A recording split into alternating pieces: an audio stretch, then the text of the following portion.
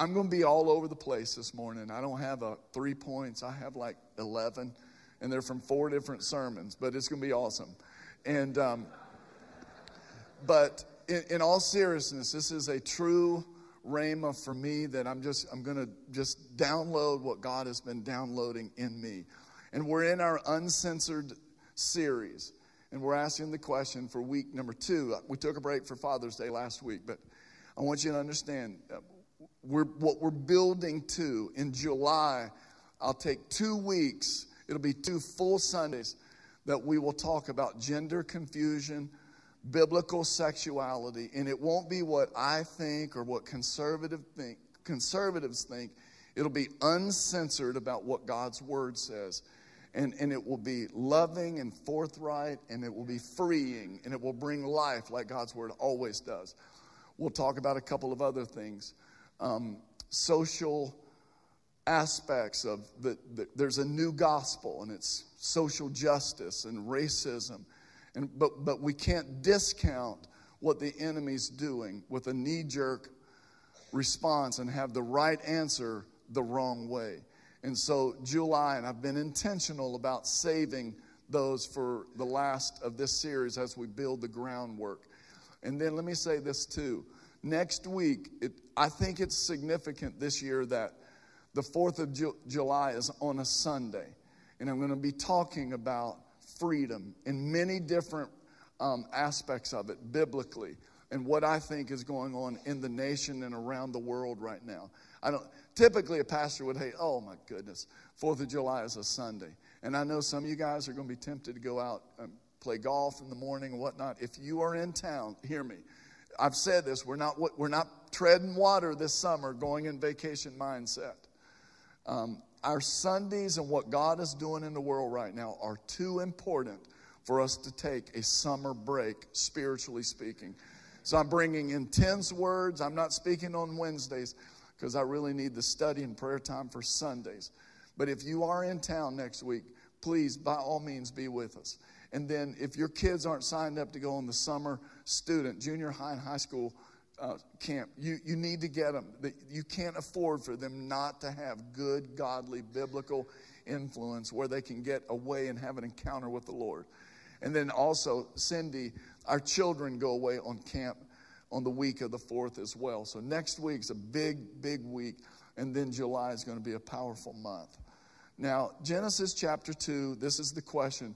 Verse 16, the Lord God commanded the man, saying, you may surely eat of every tree of the garden, but of the tree of the knowledge of good and evil, the tree of the knowledge of good and evil, you shall not eat. For in that day that you eat of it, you will surely die. The very next chapter, first verse, the serpent, Satan, was more crafty than any other of the beast of the field that the Lord God had made. And that's a great understatement. Satan was sly. He didn't appeal to Eve to rebel against God. He appealed to her love for God. It's just remarkable. Legal approach to how he got Eve to doubt what God said. And then he said this. He said to the woman, did God actually say, did God really say, you shall not eat of any tree in the garden? The Message translation says this, where it says, did God actually say? Some translations say, did God really say? The Message says, doesn't this sound like a prosecuting attorney? He says, do I understand that God told you not to eat from any tree in the garden? And she should have said, exactly. She should have answered, God actually said, no, I can eat from any tree but that one tree. And this is his age-old trick he plays to dupe us all. He challenges what God has said, what God's word is.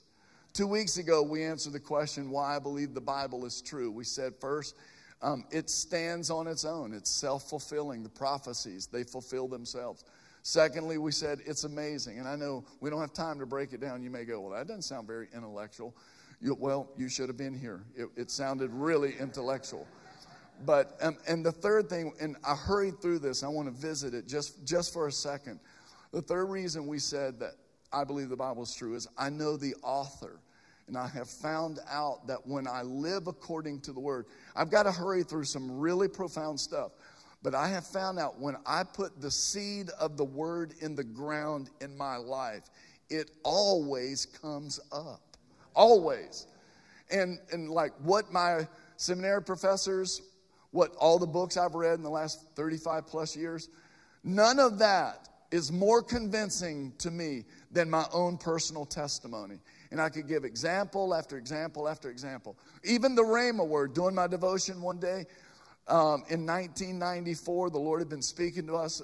I was a student pastor here. The Lord had been speaking to us about going out and doing evangelism on the road. And I didn't know what it would look like, but I knew God was. And he spoke to me and he said, I want you to resign. And I was like, okay, I'll do that as soon as we can get some appointments lined up. And God specifically spoke to me. He said, no, when you resign, I'll send the proof. I want you to trust me. I walked into Pastor Munn's office on a Tuesday, walked out, had a pink slip, not dismissing me, but a pink slip, one of those while you were out. Remember before smartphones and email? And it said, so-and-so called. Long story short, that was on a Tuesday. By that Friday, in April, our whole summer calendar was booked and the rest, and we rode off going, oh my goodness, God is blessing this. And see, it's in the obedience of the word. He's speaking to me from the word in my devotions, just like I shared earlier. I obey it, put it in the ground, and boom, it comes up. In 2020 last year, the Lord had spoken to me about fasting, and I told Candace, I can't tell the Lord. I've never felt this in my life. I've got to hurry through this, but I cannot tell you how profound this experience was. And the Lord called me to fast at a length that I'd never fasted before in my whole life. I didn't know if it was even possible. And I told her, and this is in early 2020, January, I said, it's like I don't have a choice. It's a vortex. I'm like just being drawn into it, and I can't say no. And so I did that fast and came out of it, and I was like so excited about going to eat, and all the restaurants shut down for the pandemic. True story. And many of you have heard me. I fast in January, and all through the year, the Lord says, that's manifesting in June. That's manifesting, but you actually birthed it. And how many of you remember where we were in January 2020 when we obeyed the Lord? And look now, this church has doubled since December. And it's not about numbers. But no wonder the Lord called me to fast and to open ourselves up to a realm of the supernatural. And I put that seed in the ground as he spoke to me, and boom, it came up. Now, I don't care what CNN, I don't care what any of your people that are going, the heretics, agnostics, atheists, I don't care what they say. No one can ever convince me that God's word isn't true. Listen, hold on.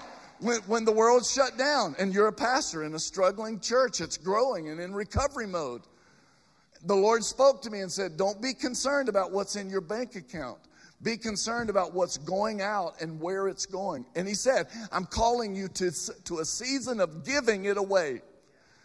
We gave you all hundreds of dollars, and we said, just go give it to people. Anybody remember the Contagious series? And we didn't have that money. And we said, all right, just as everybody got $100 bill. And when you were out, wherever you are, and the Holy Spirit says, that's who I want you to give it to. Just go up and say, hey, I want to give this to you. And they say, why? Tell them your pastor told him to do that. Your pastor told you to give that to me. Exactly. He said, when the Holy Spirit told me, and the Holy Spirit just told me, and we gave money away. Listen, I'm getting ready to get really real, okay? We started Coleman came in. We were like, all right, we'll do a little spontaneous FaceTime. Is it FaceTime? No, Facebook Live. We said, hey, we're going to raise $5,000. We raised $14,000, almost to the dollar of what they needed over in Western Africa. We were giving money away. Our budget for this year, in 5 months, we have made our budget for 2021. Why? Because we obeyed, put the seed in the ground. Y'all understand what I'm saying? We're up like ridiculous numbers. To God be the glory. And you know what we're still doing? Finding people we can give it to. We said, all right, Coleman, you need $50,000. We put it out there. Y'all, boom, $195,000 and counting. What am I saying? When you put God's principle, I'm not a TV preacher. I'm not a TBN. I'm not promising you I'll send you an autographed book. I don't have one. Here's what I'm saying to you.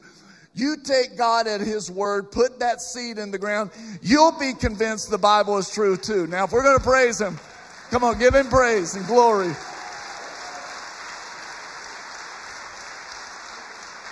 And did God really say? Yeah, how do you know it's true? Because I put it in the ground, it came up. There's a powerful verse of scripture. It should be, I want it in everybody's DNA at this church.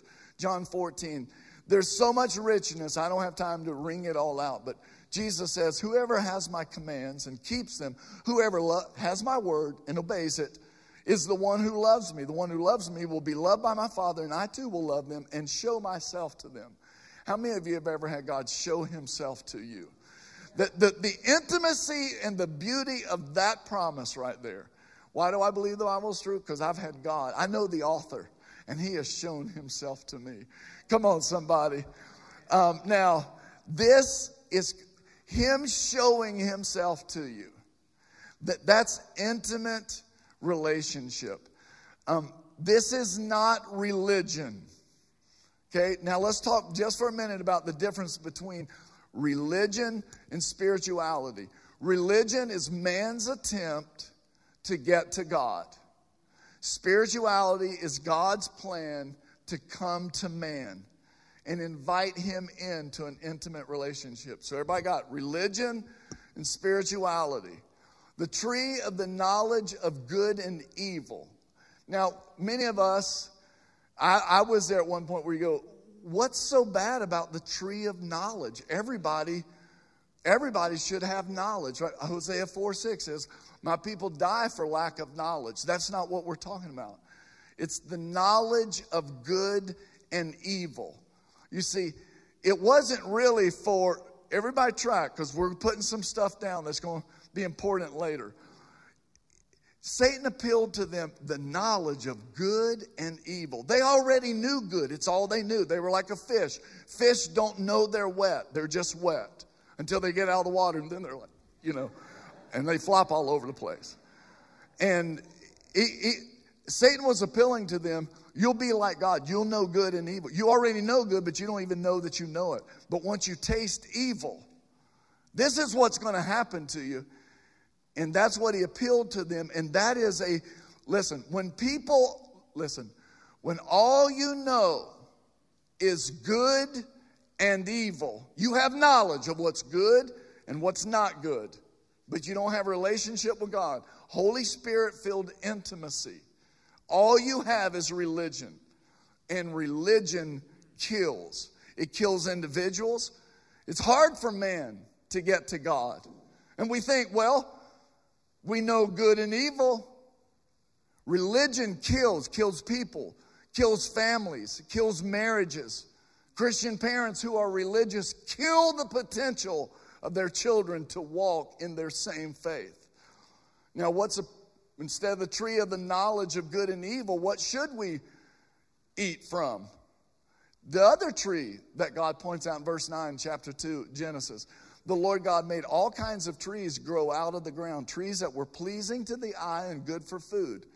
In the middle of the garden, were the tree of life and the tree of the knowledge of good and evil. So now we have two trees. Everybody say tree of life. Tree of life and the tree of knowledge. It's kind of misnamed. It's kind of sexy, but it'll kill you. The tree of knowledge of good and evil. Revelation 22 talks about this in verse 2. Says, on each side of the river stood the tree of life, bearing 12 crops of fruit. There's so much good stuff I got to skip over. Yielding its fruit every month. And look here about the tree of life. And the leaves of the tree are for the healing of the nations, from the tree of life. In Proverbs, everybody listen here before we go to that verse. Everybody look.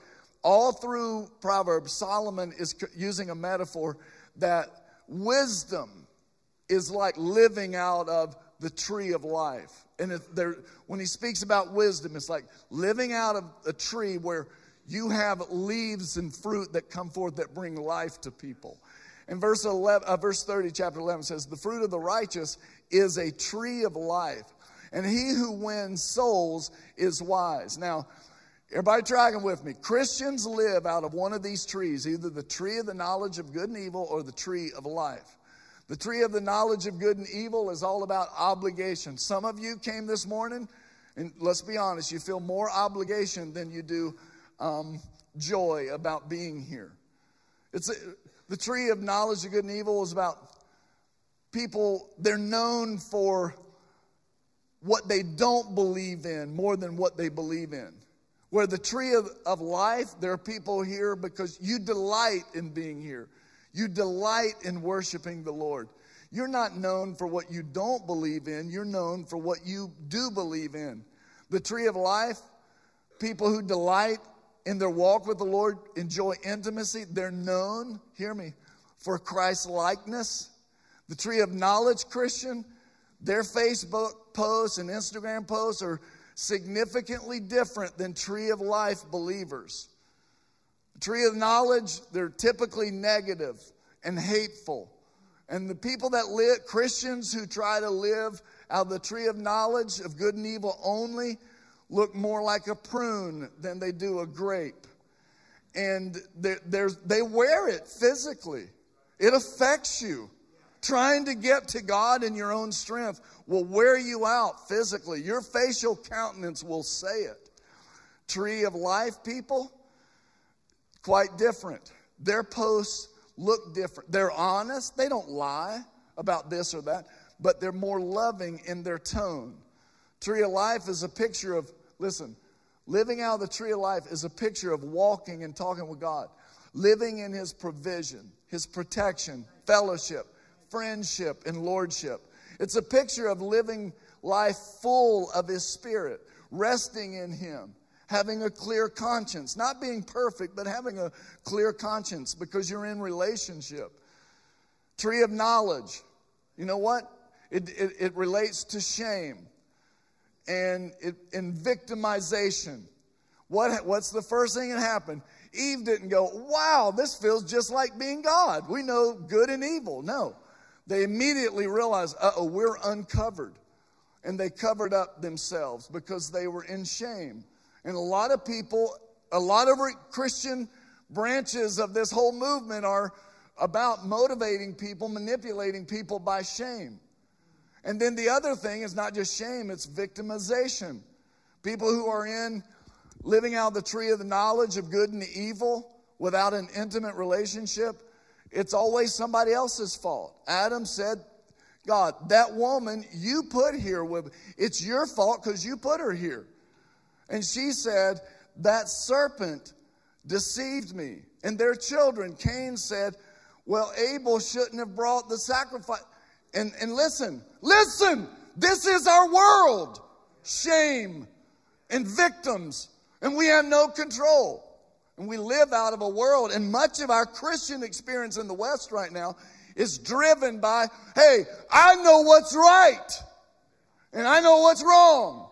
And there's no love, no relationship, no anointing, no Holy Spirit unction on what we're saying about what is right and what wrong. Now, Satan's strategy was, listen, number one, to appeal to Eve's love for God and her desire to be more like him. Number two, to tempt her to taste something that would bring about the knowledge of evil. Number three, that being evil would bring her shame. This is what Satan was doing. Number four, the shame would separate her. This was the bullseye of what Satan was after, to separate her from God. But she would still know good from evil. This is where so many Christians are today. Listen, stuck out of intimate fellowship with God, having a knowledge, but void of life. Oh, I have so much to say. How did we get here? How did this become the deal? Oh, I have so much to say that I got to just choose. Y'all pray for me, seriously. How did we get into, how did Satan tempt Eve in paradise? 7 verses after her husband heard God preach the sermon. I don't mean to get offensive here, but I feel like I should say it. How does marketing get us to take nicotine and draw smoke through a stick of tobacco and bring that into our lungs that we know is toxic and exhale it. How does that happen? Because we live in a fallen world. And I could give 10 other examples. And I fall prey to some of those examples. How does that happen? Because we get caught out of intimate relationship with the Father. I'm going somewhere. And that religion without relationship, it kills.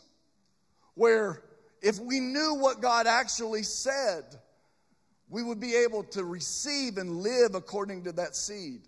Now, you know this passage of Scripture, Matthew chapter 4. Before you pull it up, you guys, this is a breakthrough moment that we in the church today need to hear it.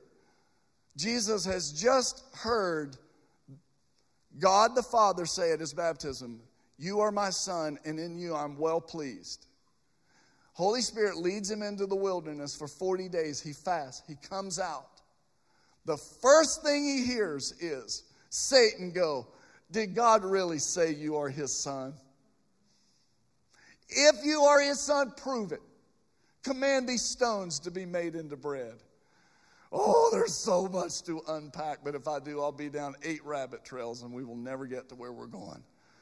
How many of you just praise God that Pastor Chuck is overlooking all those rabbit trails? I'm saying no, and we just saved 20 minutes.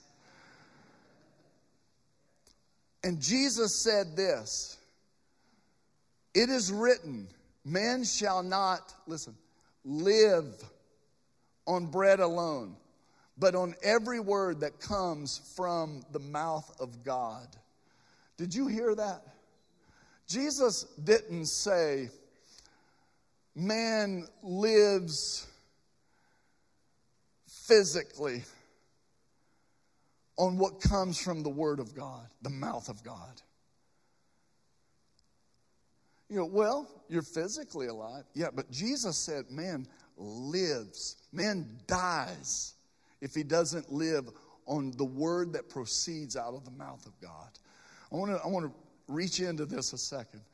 So many of us are here, and let me ask you, when's the last time you heard the word of God from God?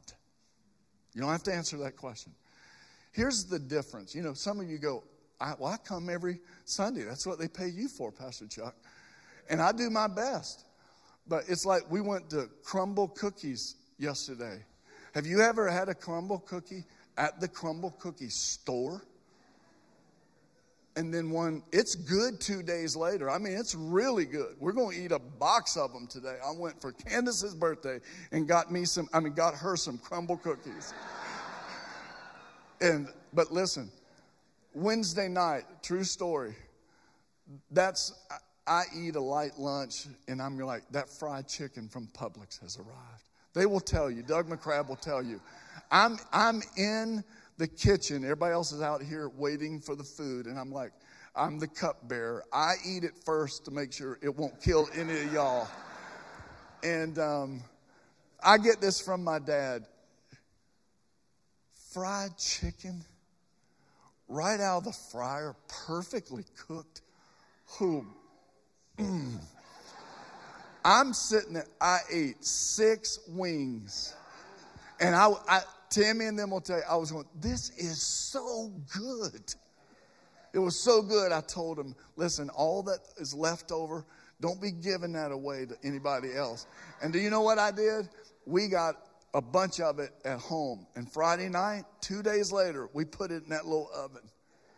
And I pulled it out. How many of you know it did not taste like it did on Wednesday? It's like, it's like an old girlfriend from high school. Like, whoever thought fried chicken was a good idea? The guy who ate it after it came up out of the deep fryer. Listen, so many of you live on 3-day-old microwaved fried chicken, and you don't know what it is to get something, the word as it comes from the mouth of God. Listen, This is why Jesus said, this is how you live. By every word that proceeds out. Listen, somebody said what the church needs right now is not a bunch of sermons. The church needs a bunch of messages that come hot right out of the oven. And I know I'm getting all revved up. I toned it down. I told you I didn't want to be a pastor anymore. I'm too high octane for the American church. Listen, when I get the word from his mouth to my heart, I am containing myself. You're like, Pastor Chuck, chill out. No, listen. We live. In him we live and move and have our being. Man does not live on fried chicken or bread or rolls or green beans. They live. The church will live when we stand on and declare the word of the living God.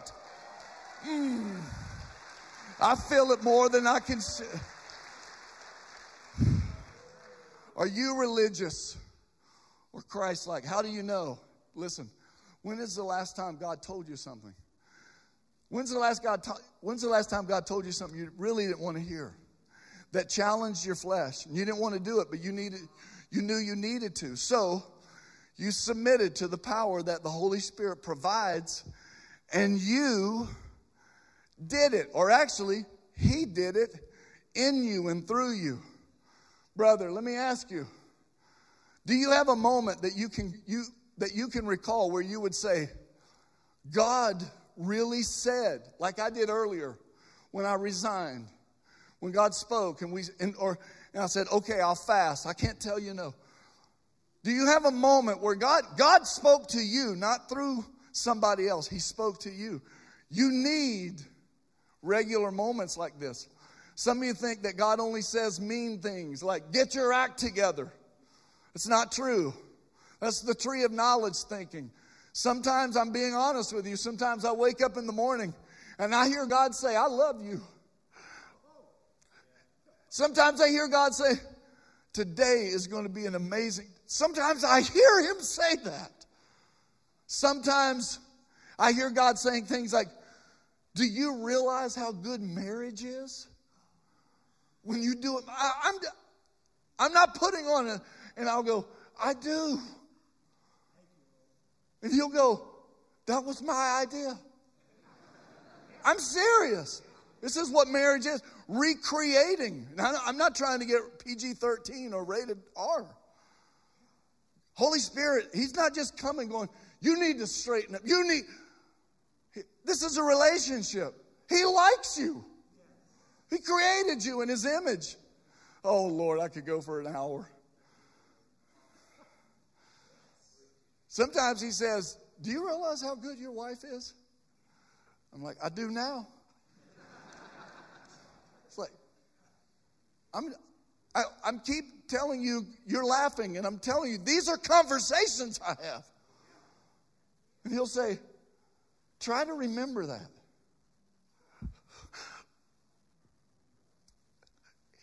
Holy Spirit is that practical. He'll tell me what my son needs. I'll give him something he doesn't need. And the Holy Spirit will say, no, that's not the way I want it done. This is a tree of life living. When we choose to eat or live from the tree of life, we are choosing, listen, a certain mentality. I don't know this, and it just wouldn't surprise me if that tree of life in the garden became the cross. But Jesus, I don't know that, and I have no reason, but I like to think that, because when we choose, it's a mentality, an attitude, a way of living, listen, that is empowered by the Holy Spirit, not my ability. We are choosing to live by the life that God offers all of us through Jesus. This was the life Jesus talked about constantly, in the life that he himself was. When man lives on every word, capital W, who is the Word? When man lives on Jesus, it comes out of God's mouth. He will experience life This is why Jesus, over and over and over, John 1, verse 4, he said, in him was life, and that life was the light of men.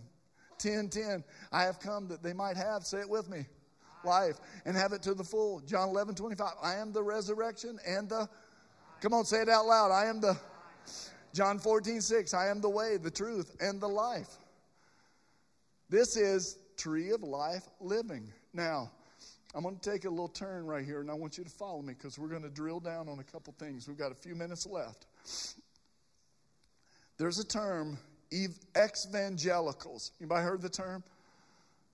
Kids growing up in Christian churches, evangelical churches, are leaving the faith at record numbers.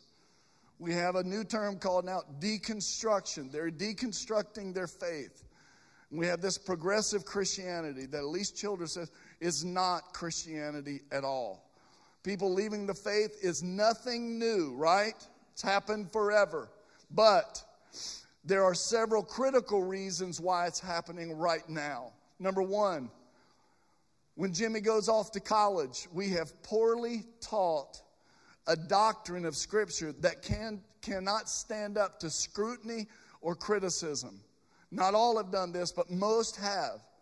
When Jimmy goes off to college and his religious studies professor completely destroys his doctrine of Scripture, his whole faith was built upon this. Everything rests upon it. Solo scriptura. And when you break the doctrine of Scripture for Jimmy, then everything else in his Christian faith falls apart. And Jimmy feels like he's been lied to and now has resentment toward his faith and his family. Jimmy has not heard good doctrine. Second reason, the alignment now with, listen, evangelicalism, with political conservatism, and even Trumpism, as some will call it. And if now you can't be this kind of faith person unless you vote this way. And if you don't hold to this belief or that, then you're really not one of us. And Jimmy has chosen to say, okay, I'm not going to be one of y'all, because Jimmy is troubled by the whole system of religion and politics. Because truth is, both parties are messed up. I'm not going to wait for you to say amen, because I know where most of you stand. Now we have a religion of politics, a religion of social justice, a religion of race, and we have empty churches. Actually, what we have is churchianity with very little Christianity. And this pandemic is exposing all of us, both good and bad. And I believe it's beautiful because God is sending an awakening. Number three, being an evangelical is now, it has a cultural incentive. There's some social cachet to being an evangelical. When did it become, like I mentioned earlier, some of the worship artists who are leaving the faith and making an announcement? Just leave the faith. We don't need you to announce it. When did it, because they're so, it's kind of like, I'm hip. And they don't even realize, Paul called it the system of this world. That's what Paul called it. And so they leave. You know, and now, if you are not open to multiple gender identities, you're now like a young 8th grade straight girl is called a cis. As if she's some prude, out of touch, out of date, irrelevant girl. Becoming an evangelical has some groove to it. Someone who is now enlightened and sophisticated, having seen the light, and now you are woke. These are three main reasons. While people have always left the faith, they're leaving it now for these three main reasons. Let's talk about deconstructionism. And this is some of what the Uncensored series is going to be about in July. Deconstruction, when you start breaking up your faith, it's not all bad. Jesus was a deconstructionist. He turned over the tables in the temple. Isaiah, Jeremiah, Amos, Martin Luther, they were deconstructions. When the standards of this world violate or encroach upon our faith, we must deconstruct. How many of you know in the American church, it could use a good biblical deconstruction so that we could reconstruct it biblically? I'm not going to pause there, but everybody just silently just say amen under your breath. Now, track with me. Why? Why are kids deconstructing their faith? There's a few external reasons. We'll talk about external and then internal. External reasons why first. First, low discipleship culture. Bonhoeffer 100 years ago called it cheap grace. It's the whole idea that you can be a Christian and choose not to be a disciple. That's not biblical Christianity. Second external reason is ascendant secular ideologies. John Mark Comer, the great young pastor and tremendous thinker in Portland, of all places, he says on both sides of the cultural religious battle, there's this ascendant secular ideology, and they compete as quasi-religions for a faith for a better tomorrow. And thirdly, and we could talk about them, we will in July. Thirdly, there is a be true to yourself religion. Please hear me. What is that? As this generation has seen pastor scandal after pastor scandal after pastor scandal, sociologically, a generation can only take so much of this until all trust in all spiritual leaders in the church is obliterated. And I could give exhibit A, B, and C. Those are the external reasons. The internal reasons, they're wounded. They're born not into goodness like Adam and Eve. They're born into badness, wounded, hurt. And children who experience hurt at young ages do not grow up with open heart going, hey, tell me about my Heavenly Father. They're wounded, and we should understand that. They're hurt from the past. Secondly, the internal reasons. Please hear me. Barna says it's the digital life. It inputs 3,000 hours at least per year in the life of a Christian kid, 150 of which are Christian influences. So 3,000 hours, 150 of which are Christian influence. So for a Christian kid in a church, they get 20-to-1 ratio of secular input. And believe me, it's going to shape how you view the world. So we need to begin by calling out what is right about the deconstruction. One more statistical fact I want to put in your framework. I'm a student of this stuff. Rodney Stark wrote a book called The Church in America. He's not a believer, not a ministerial person. And it deals with this, listen, the sociological history of the church in America. And you don't have to read the book. It's a big 400-level, graduate-level book. But it says three things. Number one, he sociologically, he says, this country was most unchristian at its founding more than any other time. And the numbers bear it out for the number of people in the States versus the number of people who were involved in church life or claimed to be Christian. And he says the most Christian season ever in America was in the 1950s. What's the good news about that? Well, some of you all were alive in the 50s, and it shaped us. And thank God it did, because it was a boost in the arm of the Western church. And as a result, we have a really strong foundation. I could go on and on. The miracle revivals, or supernatural outpouring of the charismatic gifts. There's a lot of things. The second thing, well, let me say, so we shouldn't be concerned sociologically if things don't seem to be trending upward for Christianity. Second thing the book says, the most post-Christian part of America was the South. And the most Christian part originally was the Northeast. I find that hard to believe. But he said it has shifted. And here's the last one, the third one. He gets to the end. It's not a Christian book. It's not a pastoral book.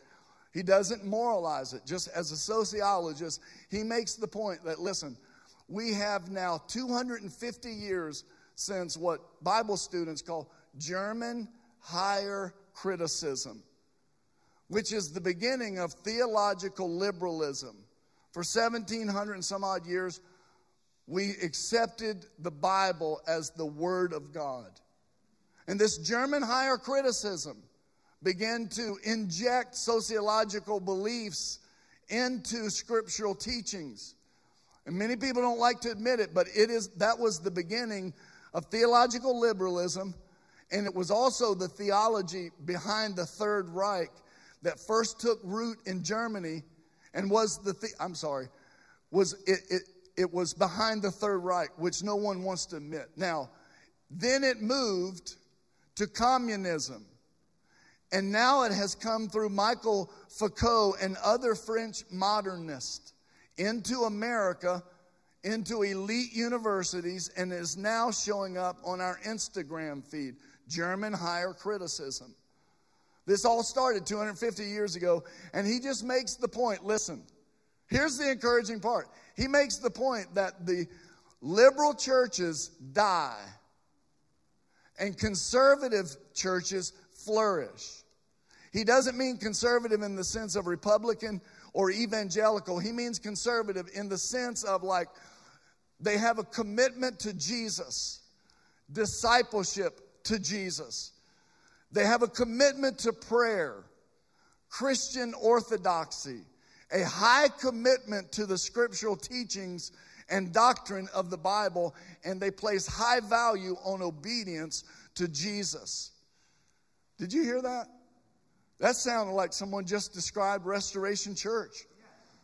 Progressive Christianity is not I have a lot to say. Progressive Christianity is not the future. Be not worried. Progressive Christianity isn't even Christianity. It has no power to transform. If it has no power to transform, it's trendy. The trend will run out soon. We're seeing the beginnings across the nation in churches that are calling people to biblical Christianity. Even in this pandemic, this isn't the only place this is happening. We're seeing a resurgence, especially among young adults. People are walking away from progressive Christianity. We're seeing the beginnings of an awakening, even here at Restoration. Do you know, last Sunday there were 70 people here 5 years and younger. 10 infants in the infant department. Just praise God you're in here and not over there. Listen, 31 children in one room, 4 years and 5 years old. That's awesome. COVID's been good to some of y'all. That quarantine is starting to show up. We're having a baby boom around here. Now, people are walking away from progressive Christianity. Simplified, low-level commitment Christianity, churchianity, but people are responding to the glory of God because people were made to experience Him, encounter His presence, and experience His kingdom. Now, y'all still with me? If you are or not, I'm going to keep going. I want to be careful here, and I want to not be judgmental. I want to be honest. The largest denomination in our nation, just recently, they're dealing with a massive challenge. This week, 2 letters leaked into the public domain that should cause Christians both inside and outside of this denomination to repent and to demand change. It's not that these letters should be viewed as the straws or 2x4s that broke the camel's back. In fact, the camel's back broke long ago. The only question is whether a critical mass of Christians will finally realize that sad and terrible fact. The letters come from Russell Moore. Until last month, Moore served as the president of this denomination's Ethics and Religious Liberty Commission. He's one of America's most prominent advocates for life and religious freedom, and he's been in the eye of America's political and religious storm since he became president of the ERLC in 2013. But now he's leaving that and his denomination. On May 18th, we learned he resigned from the commission to launch a public theology project at Christianity Today. Last Tuesday, we learned that he left his denomination entirely. His letters contain terrible allegations of racism, enabling abuse and cruelty at the highest levels of America's largest Protestant denomination. Last month, they realized that this denomination has lost a stunning 435,632 members since the end of 2020. Some of those individuals have left for other churches. Some have left the faith entirely. Why? It's not hard to analyze. A tolerance for predation or predatorial spiritual leadership and corruption, listen, they say demonstrates no fear for God, a pervasive fear of the word, or the left demonstrates no faith in God. Brazen abusers disregard God's justice. Fearful believers behave as if the maker of the heavens and earth needs corrupt politicians or corrupt pastors to preserve his people's presence in the land. I can't put it better than Russell Moore. Writing in April, shortly before his departure from the denomination, he said, listen, young evangelicals are walking away from evangelicalism not because they do not believe what the church teaches, but because they believe the church itself does not believe what the church teaches. In other words, young Americans are saying to church leaders, why should I believe when you so obviously do not? Now, brothers and sisters, in that, this is our moment. The church of Jesus Christ was built for this. This is the mercy of God. The book of Revelation is where I'm going to close right here. Please listen for 5 more minutes. The book of Revelation, written in 96 AD. Domitian said, as the Roman emperor, if you do not worship me as God, you'll face the consequences. In 96 AD. You have to travel to Rome, pinch some incense, throw it on the altar and say, Caesar is Lord, not Jesus. And yet, here we are still. And you can go to Rome and pay $20 and take the tour and see the ruins of the Caesar.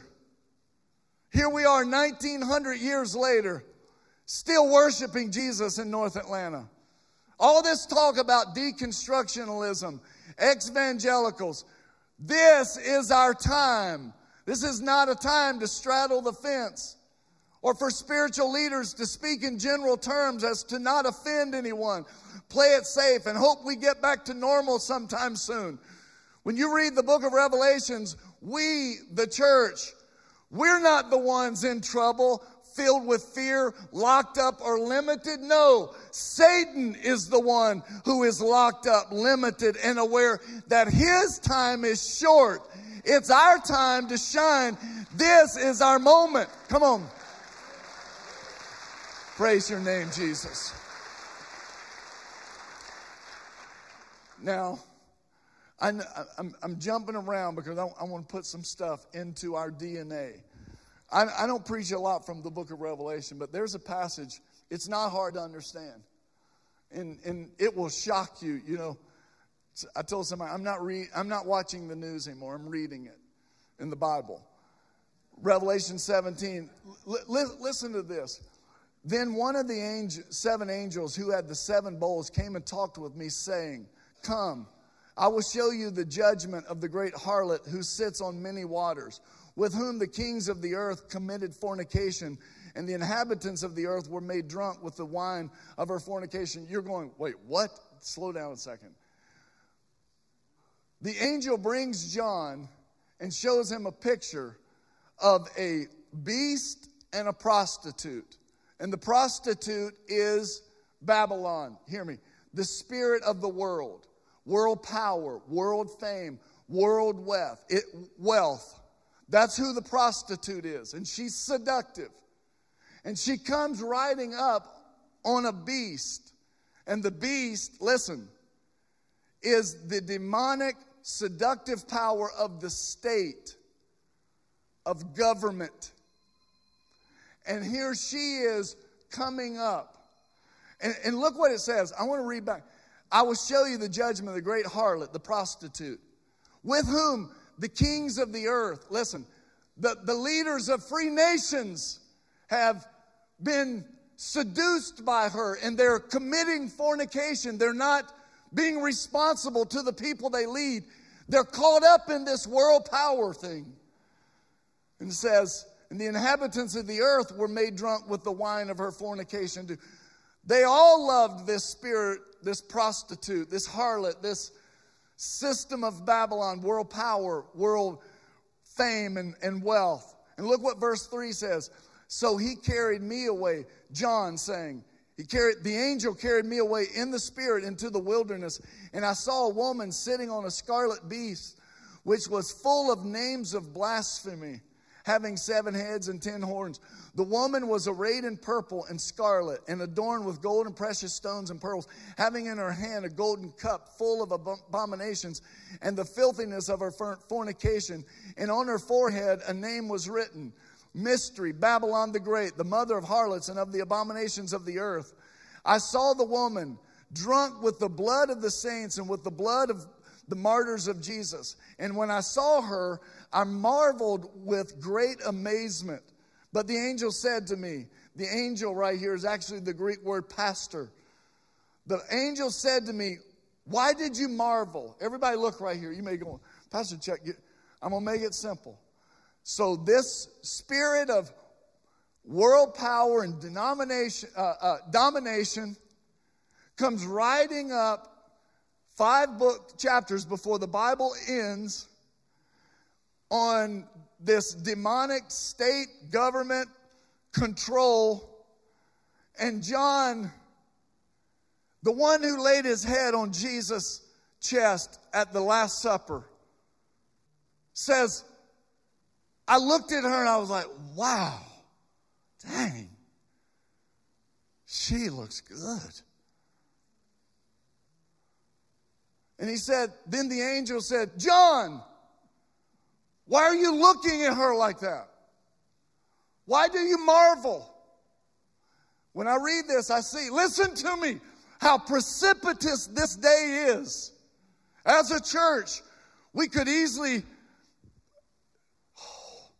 miss it thinking we're right. With noble, sincere purposes.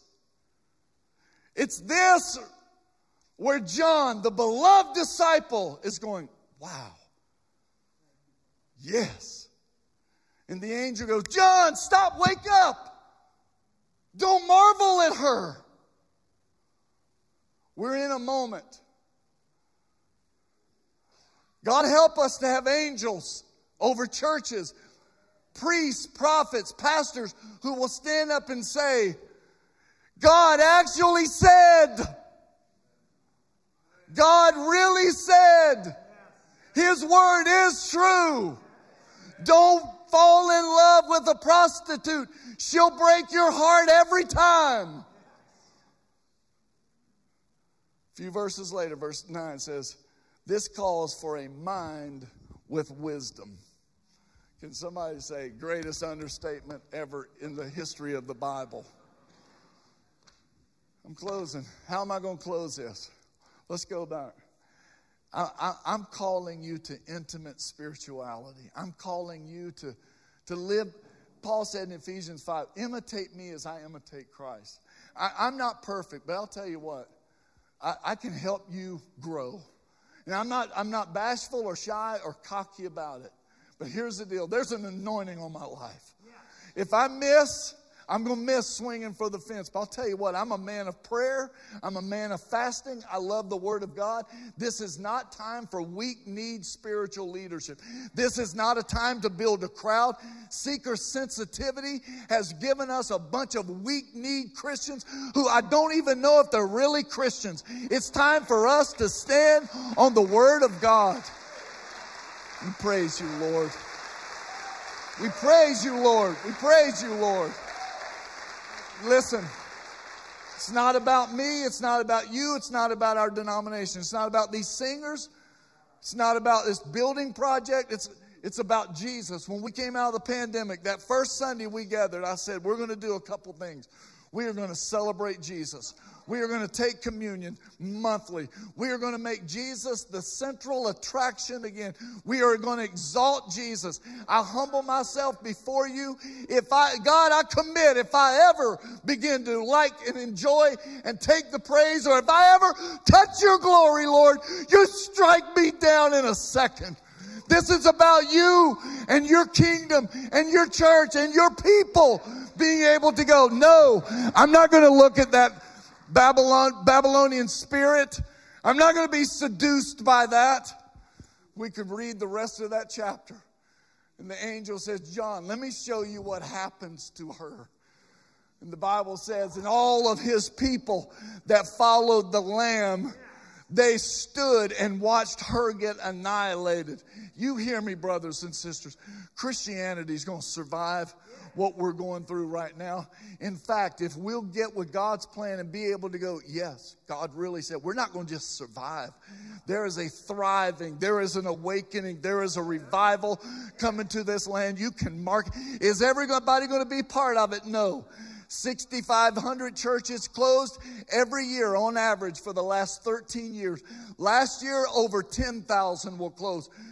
Tom Rainer says in the next 10 years, we will see 100,000 evangelical churches shut the door, board up the windows, and they will sell the property. Why? Because there's no glory. There's no word. There's no Holy Spirit. There's a generation that said, we know right from wrong. And their children go, that's all you know. I'm looking for something more than that. They were created with a hole in their heart to find God, the eternal God, to be touched by the glory of God. Come on, stand to your feet. We praise you, Lord. Come on, stand to your feet. Let's give him praise this morning. Let's receive his word. We honor you, Lord God. Glory to your name, Jesus. Come on, just worship the Lord in here. We honor you, Lord. We praise your name, Jesus. We praise your name, Jesus. We praise your name, Jesus. I know this is like, wow, high octane for many of you. But I'm calling you. You knowing good and evil is not enough. I'm calling you to commit to a place of spiritual intimacy. You may go, Pastor Young, I don't even know how to read the Bible. Call me, text me. I'm accessible to help you do that. We can teach you how to, you can actually teach someone how to hear from God. Some of us, our question isn't, did God actually say? Some of us, our question is, does God still speak? Yes. He actually still speaks. I hear him talking right now. Are y'all out there? I know. Praise you, Lord. Praise you, Lord. If you're here this morning and you go, you know what? I don't remember the last time I had fresh fried chicken from the Lord. I want to, maybe I've never had it. Maybe I've lived off 4-day-old cold refrigerated dry chicken. I want to get, it'll change you. It'll transform your life. If you're here this morning, you're saying, I'm realizing I'm a little dry. I haven't been walking in spiritual intimacy, but I want that. Hands should go up all over this room. How many of you say, I want that? Come on, hold your hand up. Come on, tell the Lord now. We praise you, Lord. You see our hands. You see our hearts, Lord. This is a hungry group of believers. We love you, Lord. We love your word. We are primed and ready. Holy Spirit, come take control. Help us drop your seed in the ground of our hearts, in the soil of our lives. May our children be raised in the nurture, the admonition of the Lord. No ex-evangelicals here in this church. They're going to be a generation stand on our shoulders. They're going to see the glory of our God. They're going to see the miracles of heaven. You are, as you said in John 14:20, you are going to show yourself to this place. You are going to manifest yourself. In the name of Jesus, we pray. We praise you, Lord. We praise you, Lord. I just speak life over you. I speak adventure into your spiritual existence. I speak curiosity and courageous living. I speak faith for you to do things that you even surprise your wife. You surprise yourself. You begin hearing from the Lord. You begin moving out of being a believer into being a disciple, a world changer, a difference maker. How many of you could catch a vision of 800 or 900 world changers getting in this room every Sunday, every weekend? That's what God wants us to be. Amen? We praise you, Lord. We praise you, Lord. We praise you for your word. Just fill us up, Lord. Drench us in your spirit. Intoxicate us, inebriate us by your spirit, Lord. For righteous living, radical faith, wisdom, the tree of life, not the tree of knowledge, the tree of life. Shape Jesus in us. Holy Spirit, birth, conceive Jesus, incarnate us, oh God. In the name of Jesus we pray. Amen. Amen. I just want to speak his blessing over you. May the Lord, I don't say this just because we're trying to find a way to dismiss. In Numbers chapter 6, the power of blessing of the father or of the spiritual leader. I just pray, and it's not my blessing, it's his blessing. May the Lord bless you, keep you, make his face shine up on you. May he be gracious to you. May he lift up his countenance, and I like to say it, and may he make you feel like you're his favorite. Amen? And may he give you peace. Now, how many of you say, I receive it for me and my household? Come on. Would you say, as for me and my house, we will serve the Lord? Say it with me. As for me and my house, we will serve the Lord. Amen. God bless you all. Have a great afternoon.